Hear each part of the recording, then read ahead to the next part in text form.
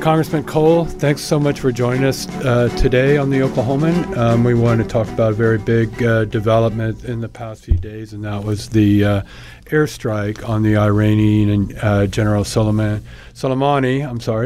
And let me first, just for our listeners, your Republican Tom Cole from Moore, your district includes Fort Sill and Tinker Air Force Base, a couple of very large military installations. You've served on the Armed Services Committee in the past, but now you're one of the top members of the Appropriations Subcommittee that does the spending for the Defense Department. You're very well versed in all of this stuff, and you have a history on this issue in the last decade on presidential authority that I want to talk about in terms of military action in other countries. But first, let me ask you first what your initial reaction was on Friday when you it was actually Thursday night, but when you heard about the airstrike on the Iranian general. Well, quite frankly, I was surprised that the president ordered the strike, in the sense that he's traditionally been very cautious about the use of military force, and particularly where Iran's concerned. As I'm sure your listeners will recall, previously he literally called off an American airstrike after the Iranians had shot down an American drone in what we think was international airspace, which they claim was Iranian airspace, but I accept our judgment there. There had been a series of provocations. The Iranians, of course, had shot at and sabotaged ships in the straits there of Hormuz. They had also struck at a Saudi Arabian oil refinery. And frankly, there have been a series of attacks on American forces in Iraq by Shia militias that are closely aligned and we think directed by the Iranians. And none of those things had led to a response. I mean, there literally had been 10 different attacks. Finally, on the 11th, he responded with an attack back at the folks that had been striking Americans, that is, the Shia militia groups in Iraq, which I was pleased to see. I thought was the appropriate response. He literally waited until an American contractor had been killed and several American soldiers had been wounded. The response from the Iranian side was then, of course, these same militia groups attacking our embassy. No loss of life, thank goodness, but serious damage and illegal entry into the facility. And then came this, which I think was quite a bit of a bigger response than anybody anticipated, including clearly the Iranians. I mean, I don't think they had any idea this was coming. So I was certainly surprised by it. Among the discussions, after it was announced that he had been killed in this airstrike, has been the question of whether there was an imminent threat. Why now? Why there? How relevant is that? I mean, how important is that? I don't think it's particularly relevant at all.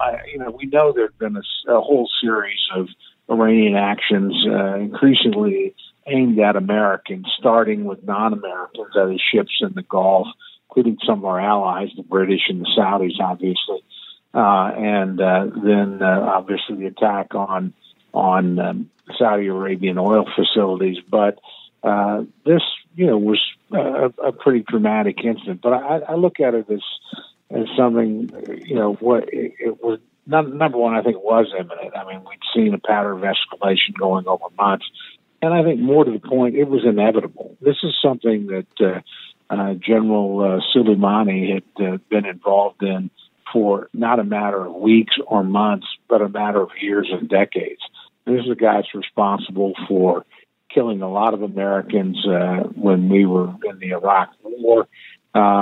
Strangely enough, we found ourselves allied with him indirectly in fighting ISIS.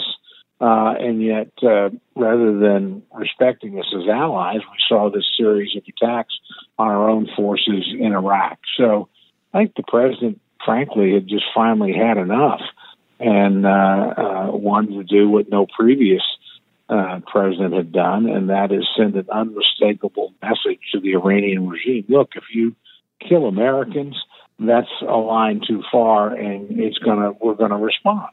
And I think that's exactly what he did. I think he caught the Iranians totally off guard. Frankly, I think he surprised most people in the country, myself included, that he was willing to act that forcefully. But I think his judgment was the time had come to be forceful. He tried, being restrained, and the Iranians were taking advantage of him rather than responding. And so I think he decided to send an unmistakable message, and he did.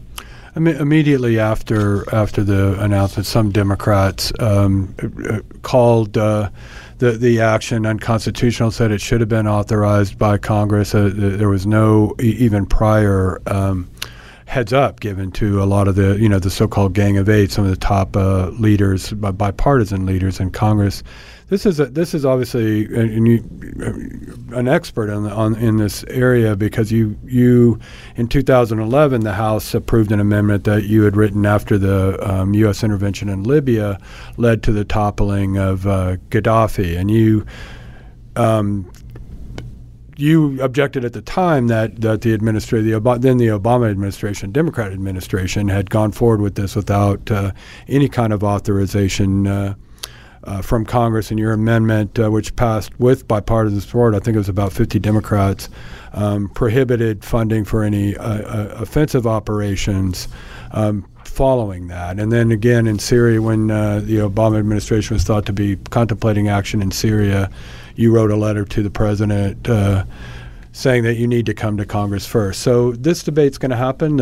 Speaker Pelosi announced, I guess yesterday, that there would be a resolution this week. It'll come to the Rules Committee, which you're the top Republican on first, I assume. But tell me first how you feel about how this fits into the context of Congress's ability or Congress's authority to declare war and the War Powers Resolution.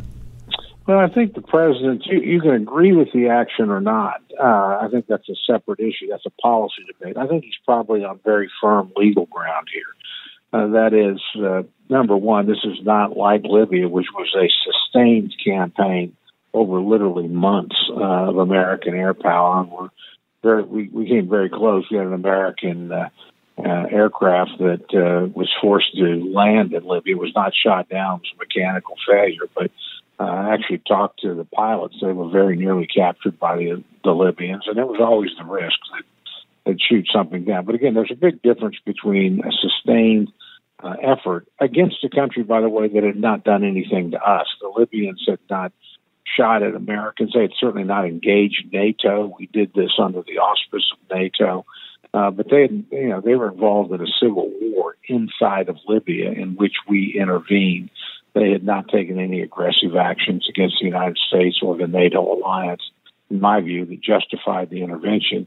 I think there have been terrible consequences ever since that in terms of destabilization of Libya. And that's not to say that Muammar Gaddafi was a good guy. He wasn't. We just didn't have any reason to be inside of Libya. He'd been cooperative in turning over WMDs. He was out of the terrorism business. He was not striking at Americans or Westerners. And I think Syria was, again, somewhat different. Again, here, nobody in Syria attacked the United States. We made a decision, President Obama made a decision to intervene in a country that had not struck at any Americans in any way, shape, or form. And I think that does require congressional approval. Here, the situation is different. Number one, we have a series of incidents really relating to Soleimani over many, many years, but more recently, in recent months, and it's clearly a reaction to the United States withdrawing from the Iranian nuclear agreement, something we had every right to do. It's not a treaty, it's an agreement. New administration has the right to not honor an agreement in the previous administration as long as it's not a treaty. This was never a treaty. In fact, the majority of both the House and the Senate opposed the nuclear deal with Iran. Obama went ahead anyway, and knowing that the next administration might reverse it. And that's exactly what this administration chose to do. When we did that, what we've gotten from the Iranians is a series of strikes, first against our friends and allies, and finally against our own forces in Iraq, where actually we were fighting the same enemy, which is ISIS. And then, obviously, a coordinated assault on our own embassy. Well, so I think the president, let me add a couple other points just real quick, and I'll be happy to respond. I happened to catch Jay Johnson on television, former Secretary of Homeland Administration, former Chief Legal Counsel for the Department of Defense, very, very able cabinet secretary, even though he's in a different administration than my party, somebody I worked with and respected. Interesting to me that he thought there was unquestionably, under both the laws of war and, existing legal authority, that the president, was acting within his legal authority. Now, again, we can debate whether or not that's the right thing to do. I think that's an interesting debate to have, but I think he pretty clearly had the legal authority to do what he did. Yeah, that's an interesting point. Let me just ask you a couple of quick questions and wrap up. One, it's all the attacks by Iran that you described, that you've listed a couple of times, and now the U.S. Response by killing General Soleimani. Are we at war? At what point do you get at war with a country? A heightened sense of this is not new in American history. We were engaged against the French in the 1790s at sea when they were trying to drag us into, confrontation with the British. We were engaged with the Germans before we were at war in the North Atlantic, leading into the Second World War. But it's clearly a very dangerous and serious situation when we're trading shots with one another, and that's basically what's happening. So we're not in an official state of war, but we're certainly in a state of high tension. We've not struck the Iranian homeland; they've not struck our homeland. But I think they got used to thinking that they could kill Americans overseas without any response, because frankly, all the way back to the Marine barracks in Beirut, Lebanon in 1983, when the Iranians apparently coordinated, again, with Shia militia terrorist groups in Lebanon, they've pretty routinely killed Americans in a lot of different theaters at a lot of different times. And I think this president made the decision it had to stop. It was getting worse, not better. He'd shown restraint. He called off an airstrike. We had every legitimate reason to respond, but he said, no Americans were killed. Let's not get into this. And he literally waited until an American was killed and said, I'm not going to have any more of that. And then, of course, our own embassy was attacked, and he ran the risk of people being killed there. Thankfully, none were. My view is, and I'll be this week. We'll get a lot more. We'll know a lot more. Mm-hmm. I suspect we'll get a brief from the administration. We've not had that yet, obviously, as you mentioned, we'll see a resolution on the floor probably, but we've not seen that yet. I don't know what that resolution is going to say. So I expect us to get into this much more deeply. But I think the president pretty clearly acted within his authority. And I think the real question that Congress has is, do we think that was a wise decision or not? Personally, I think it was. I think this was a message that had to be delivered, but there's some risk associated with it. And if you're going to do something like this, you got to stay the course.